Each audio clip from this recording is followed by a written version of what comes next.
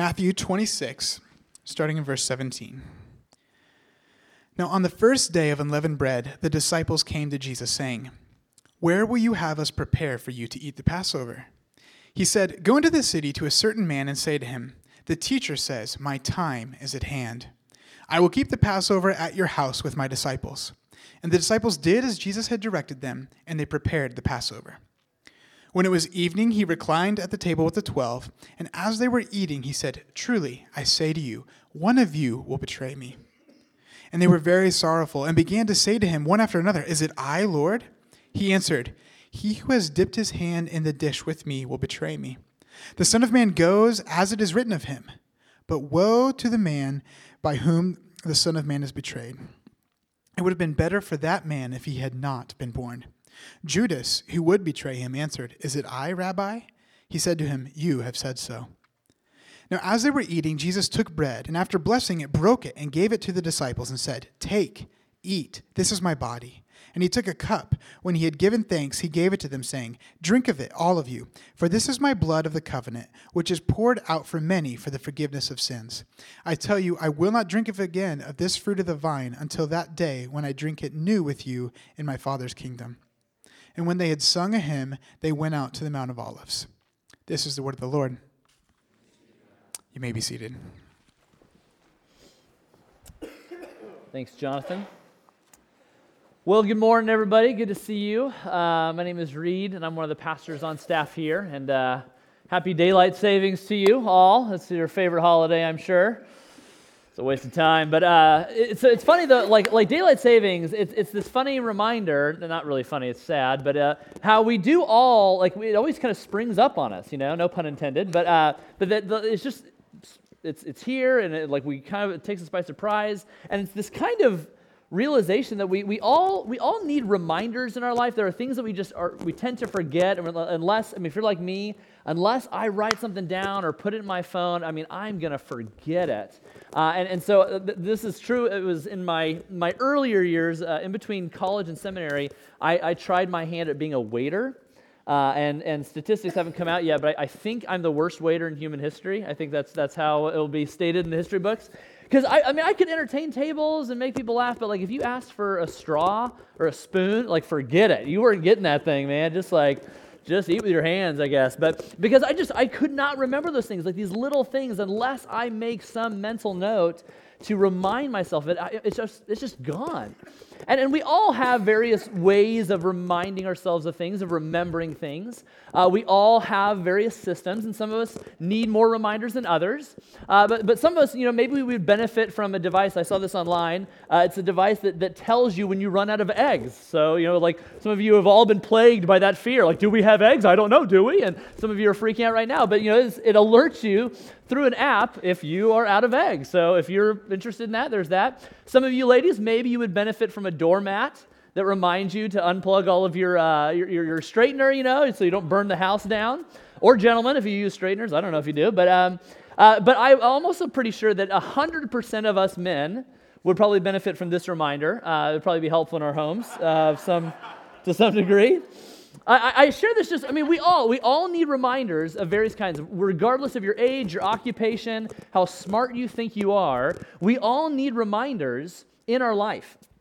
And in many ways, I think we could all benefit from the advice that's very simply stated, don't forget to remember. I think we all have to, in some intentional way, find ways to remind ourselves of certain things. And in many ways, I think that's what Jesus is doing as he is instituting what we now refer to as the Lord's Supper. This ceremonial, important, significant meal.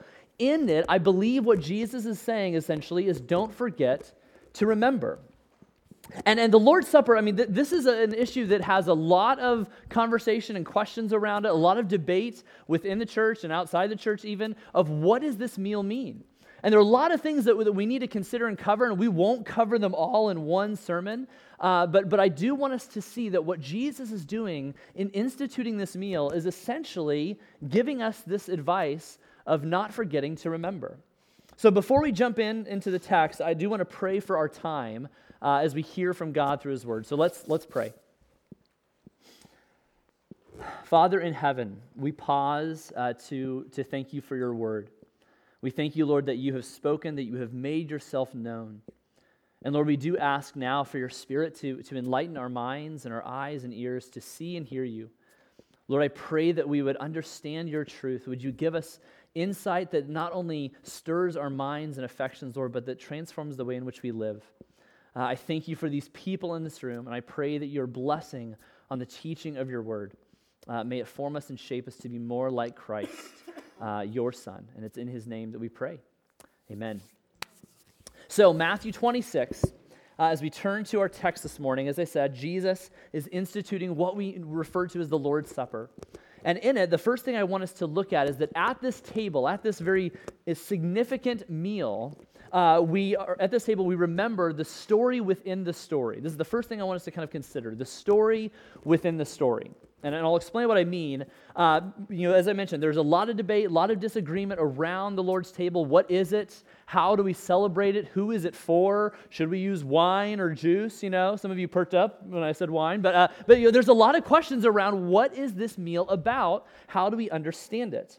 And I think in some ways our confusion about this meal is rooted in the fact that we miss out on the story behind the story within the story that I think Jesus is showing as he institutes this meal. And let me explain what I mean. In verse 17, we see the context of this meal that Jesus is instituting. Verse 17 says, "Now on the first day of unleavened bread, the disciples came to Jesus, saying, 'Where will you have us prepare for you to eat the Passover?'" Now, the festival of unleavened bread, it was this 7-day festival, an annual festival that God's people celebrated as a way to remind themselves, to remember the way in which God was faithful in delivering God's people out of slavery in Egypt. The festival of unleavened bread was this intentional time of remembrance and celebration of God's faithfulness through the story of the Exodus. And the central meal of the festival of unleavened bread was the Passover meal. And sometimes the word Passover is used to describe the entire festival, so sometimes those phrases are used interchangeably.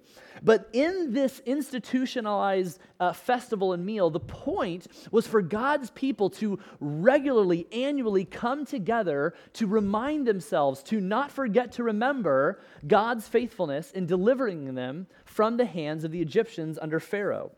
And we see this festival is instituted by God in the book of Exodus, chapter 12, verse 17. Where we read, "And you shall observe the feast of unleavened bread, for on this very day I brought your hosts out of the land of Egypt. Therefore you shall observe this day throughout your generations as a statute forever." Now, the meaning behind the term Passover, maybe some of us are familiar with the story of the Exodus, but basically the story goes is that the people of Israel were enslaved in Egypt for hundreds of years under the reign of multiple pharaohs, but during this time, an evil dictator, Pharaoh, is reigning over Israel, ruling over them. They're enslaved, and God sends Moses as his servant to be the voice of God to Pharaoh, demanding that Pharaoh let his people go.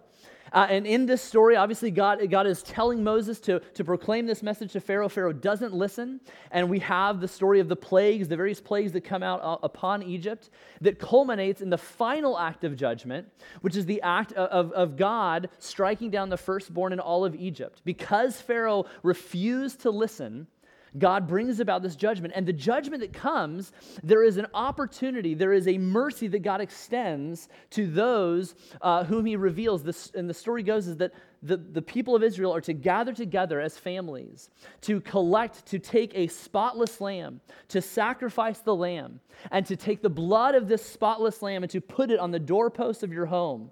And that blood on your doorpost will be a sign, and it will be a way in which the judgment of God will pass over that home, and that God's judgment is suspended, and those within that home are safe and secure under the seal of this symbol of the blood of a spotless lamb. And so God passes over those homes, which is where this term Passover comes from. And so this is the meal, this is the context that Jesus is instituting the Lord's Supper. It's not random, it's not by coincidence. Jesus has very intentional reasons for instituting the Lord's Supper at the Passover. And what we have to understand in this text is that the story of the Passover is central to the people of Israel.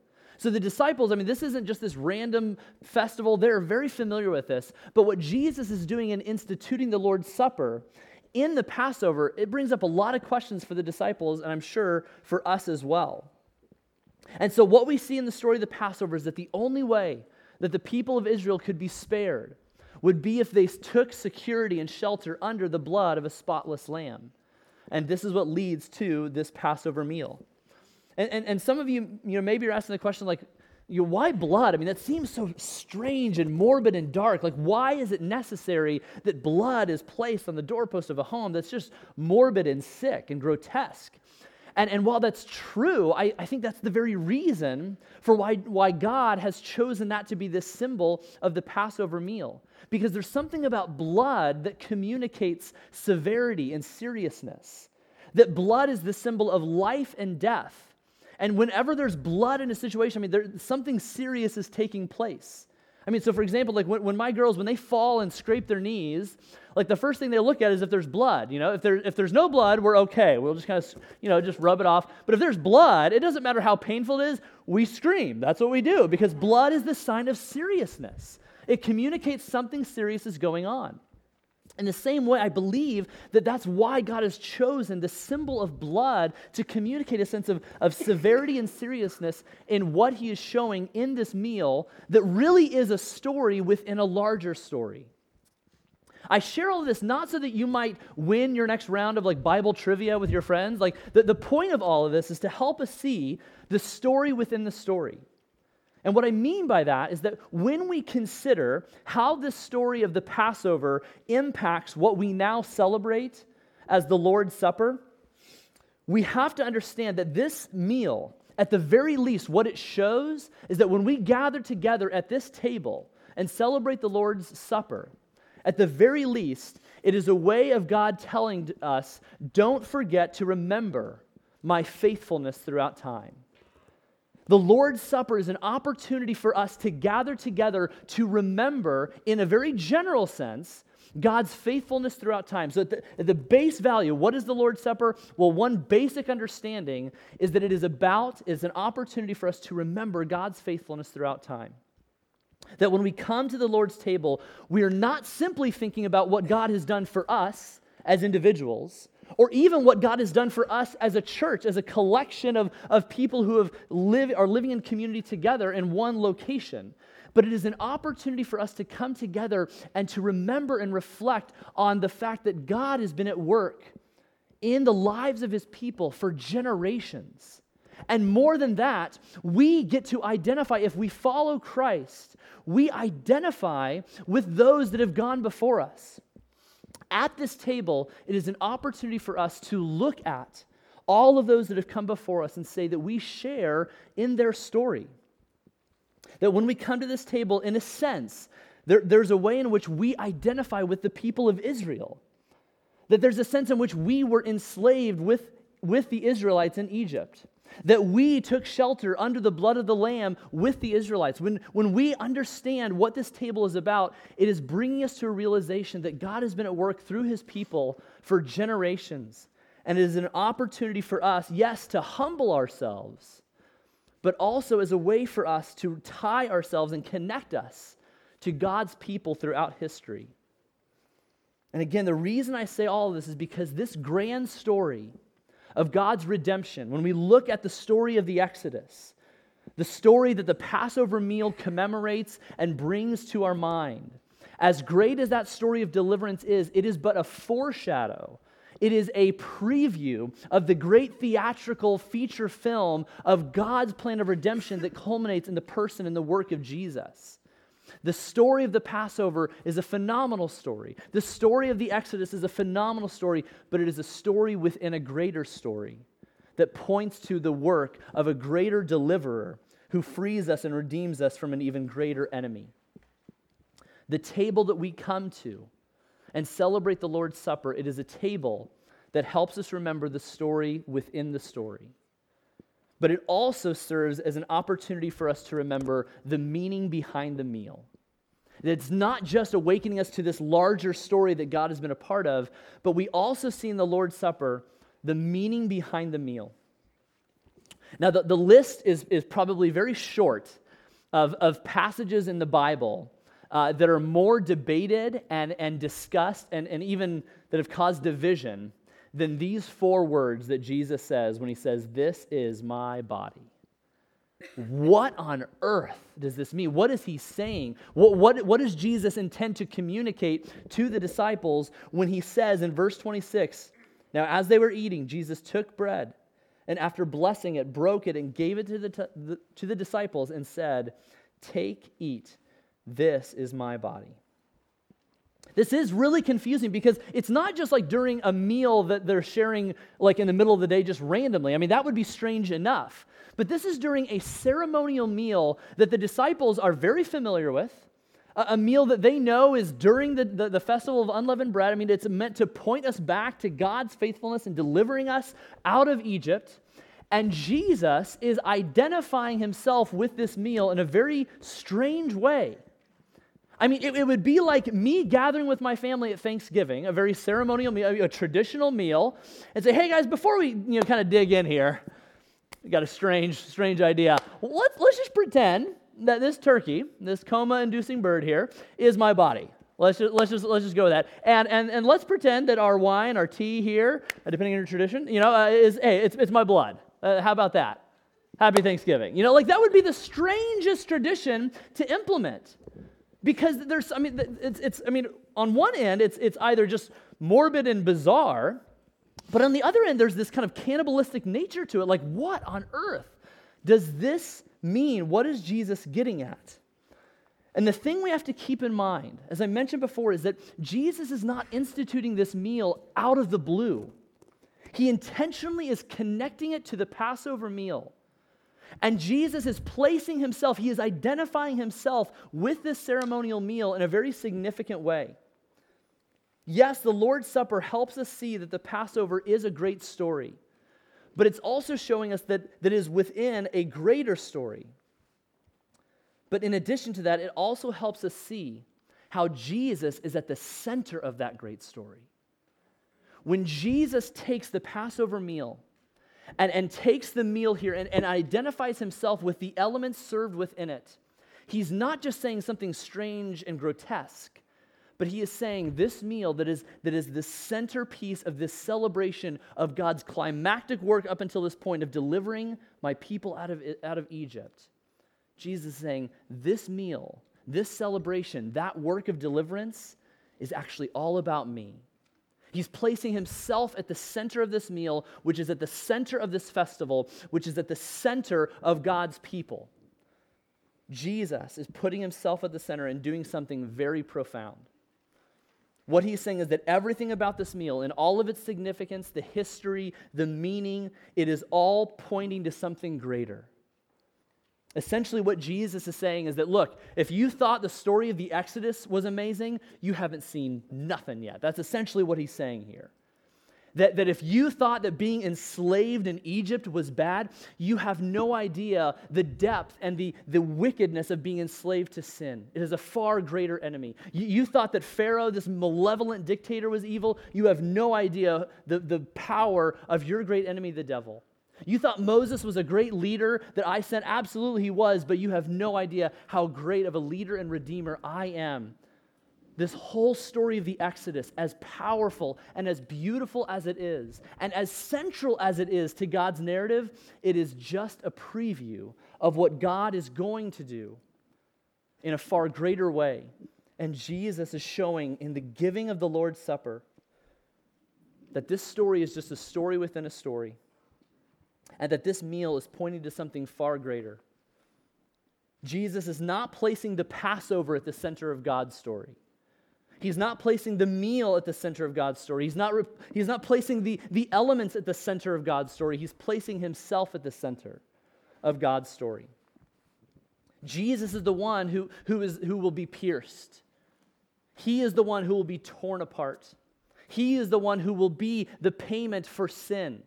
He is the one who will be broken so that we might be brought together. This meal, this table, in all of its significance, is proclaiming something true, but we must see that what it is proclaiming is not the sacrifice of the sacrament. It's not proclaiming the saving power of the elements, but rather it is pointing to the sacrifice of the sacred one.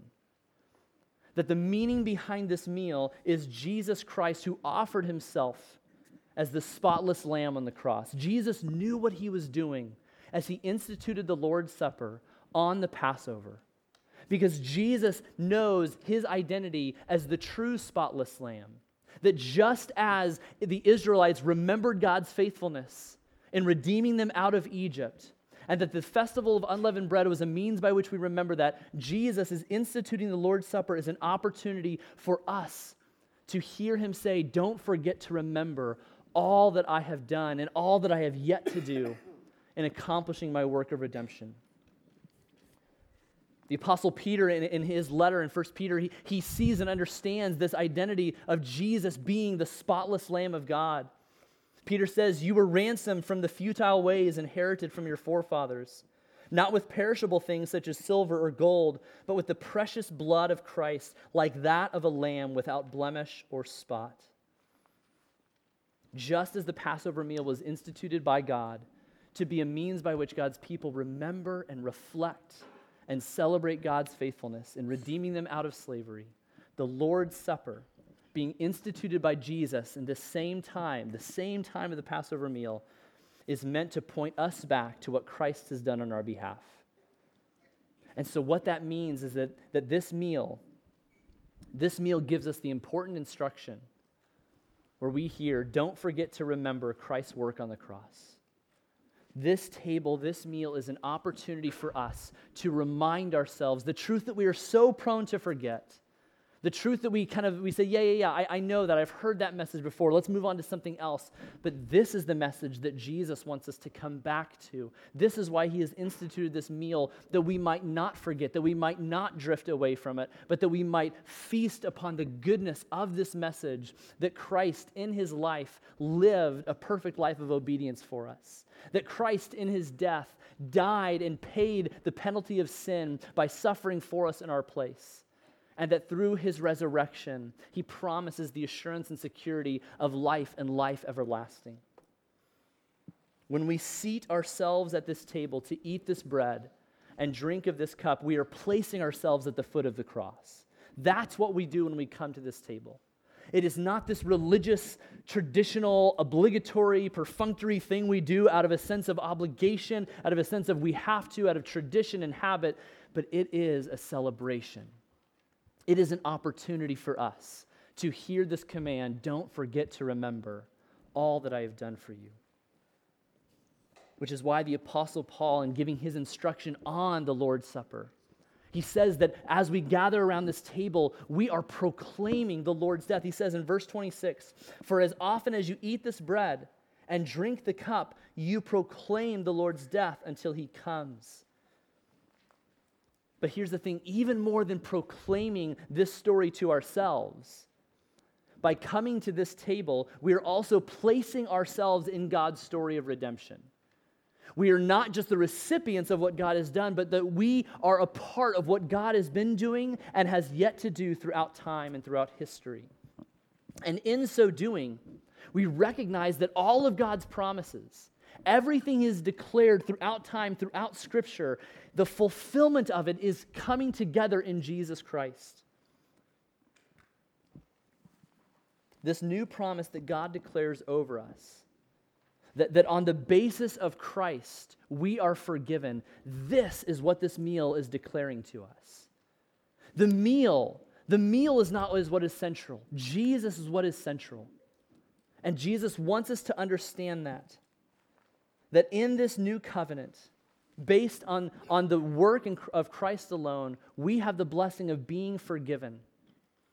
Which is why Jesus says in verse 28, drink of it all of you, referring to the cup, drink of it all of you, for this is my blood of the new covenant, which is poured out for many for the forgiveness of sins. And this promise that Jesus' blood forgives, it is not rooted in an ongoing sacrifice. It's not rooted in some ritual that we engage in and earn and receive over time. It's not like God's forgiveness towards us is received like through layaway or like through down payments. But what we understand is that when we come to this meal, we celebrate the work of Christ who died on the cross once and for all for our sins, completely done. That's why Jesus declared on the cross, "It is finished." That's why the author of Hebrews, in describing Jesus being the greater high priest, he says that every priest stands daily at his service, offering repeatedly the same sacrifices, which can never take away sins. And then that beautiful word, but when Christ had offered for all time a single sacrifice once for sins, he sat down at the right hand of God. And for by a single offering, he has perfected all for all time those who are being sanctified. Friends, what this means is that the good news of the Lord's table tells us that God's promise to forgive us based on the work of Christ alone is a work that was accomplished once and for all. And that this table is not a means by which we come to receive forgiveness. It is not a means by which we come to earn our status as God's beloved children. But it is a family table where we come and celebrate and remember all that is ours in Christ through what he has accomplished once and for all at the cross.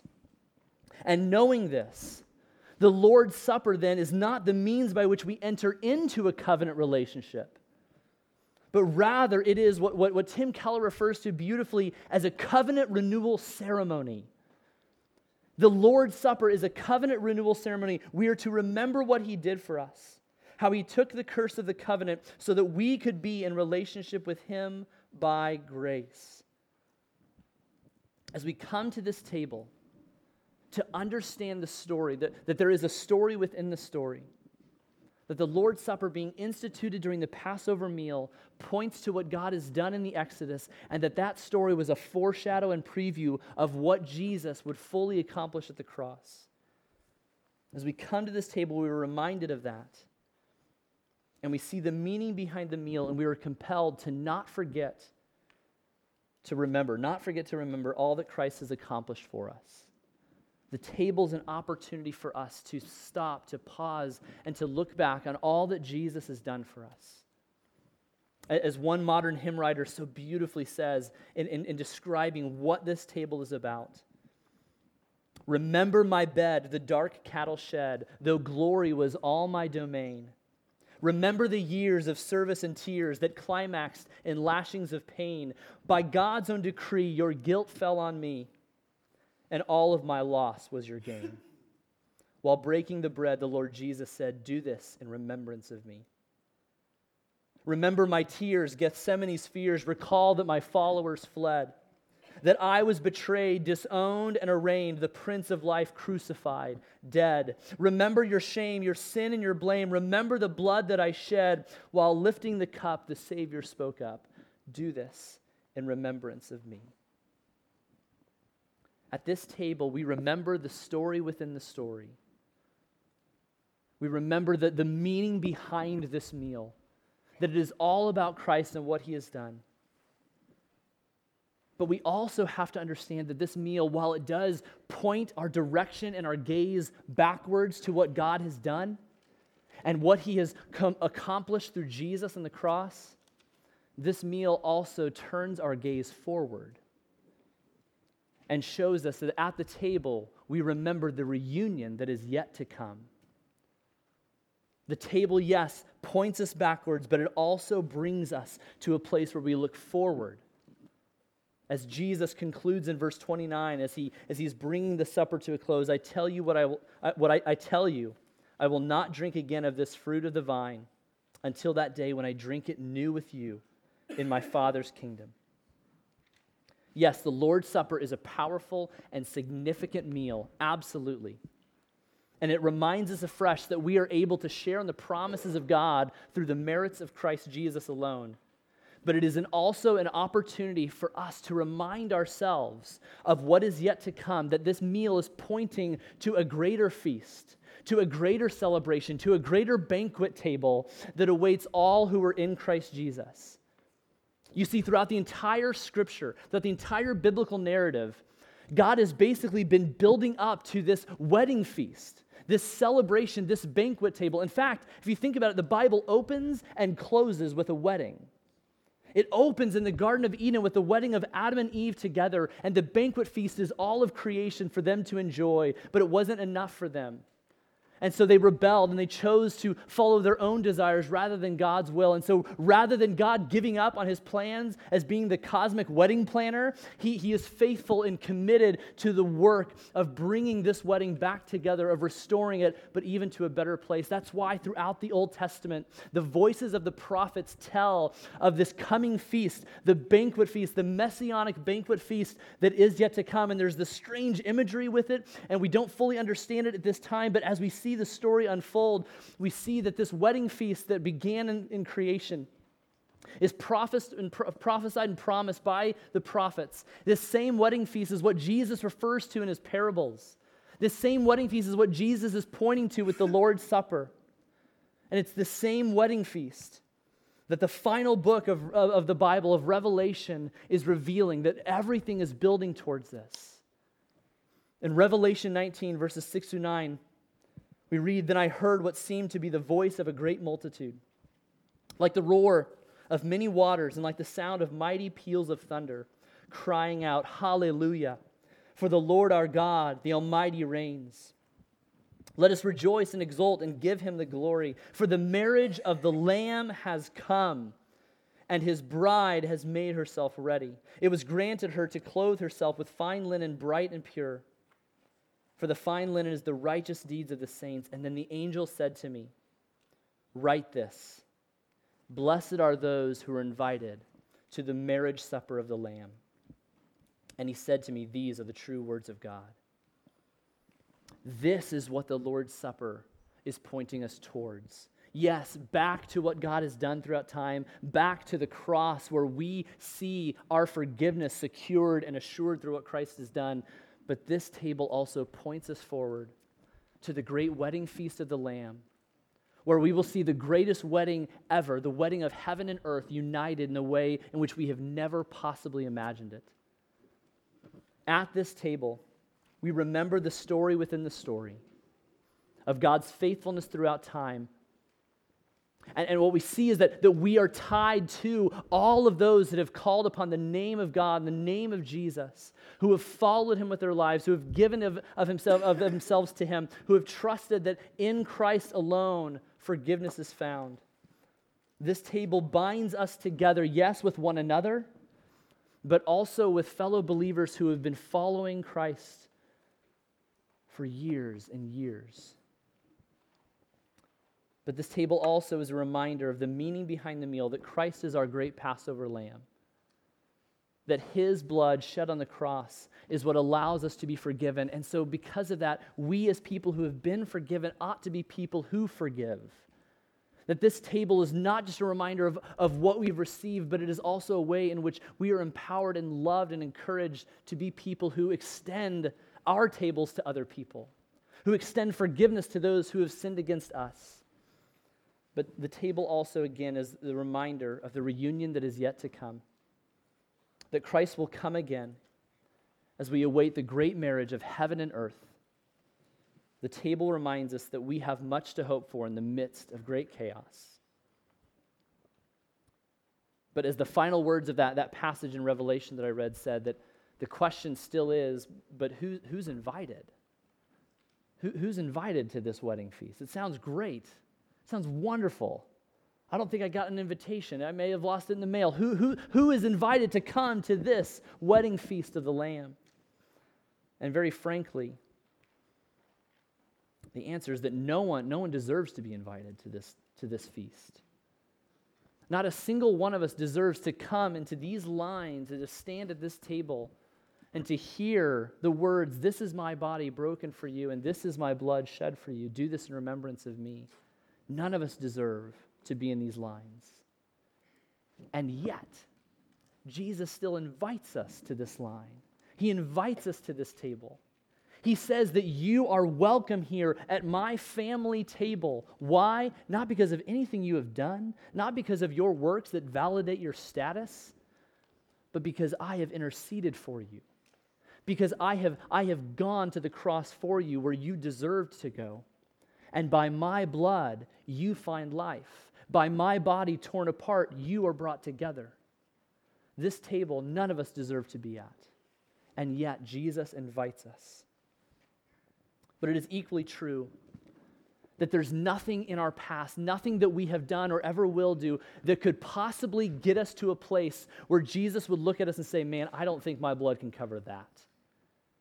Yes, it is true that there's nothing we can do to validate our place in this line, but it is also true that there's nothing we can do to get Jesus to look at us and say, I cannot imagine forgiving that. The good news of this table is that regardless of how good we think we are or how bad and broken we know we are, the table is for all who come to trust and to take shelter under the blood of the spotless Lamb. Because think about it, even Judas was invited to this table. Judas, the one who betrayed Jesus, the one who rejected him, Jesus still invited him to be at the table. If you notice in the text, Jesus is not the one who rejects Judas. Jesus doesn't tell Judas to leave. Judas asks, is it me? And Jesus says, you have said so. It is Judas who excuses himself from the table, not Jesus. This table is for all who have come to see that Jesus is Lord and Savior. This table is an opportunity for us to remind ourselves, to not forget to remember the story within the story, that this is pointing to something far greater than just an amazing story of God's deliverance of people out of slavery. That it is an opportunity for us to remember the meaning behind the meal, that Christ is our great, spotless Lamb whose blood forgives us completely once and for all. And it is an opportunity to be reminded that the wedding feast of the Lamb is yet to come, where all things will be made new, and we will celebrate in the marriage of heaven and earth, and we will be with our Messiah, with our King, with Jesus, the one who has come to bring us to himself. Let's pray.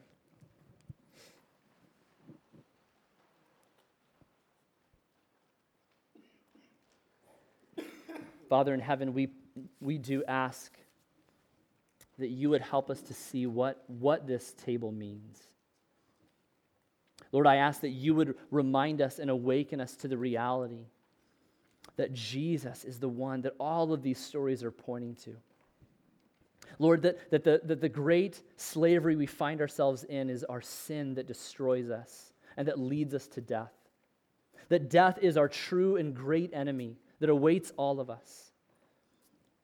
But also that Jesus is the one who, through his life and through his death, promises us the opportunity of being forgiven and being able to look at death in the face and say, you can't touch me.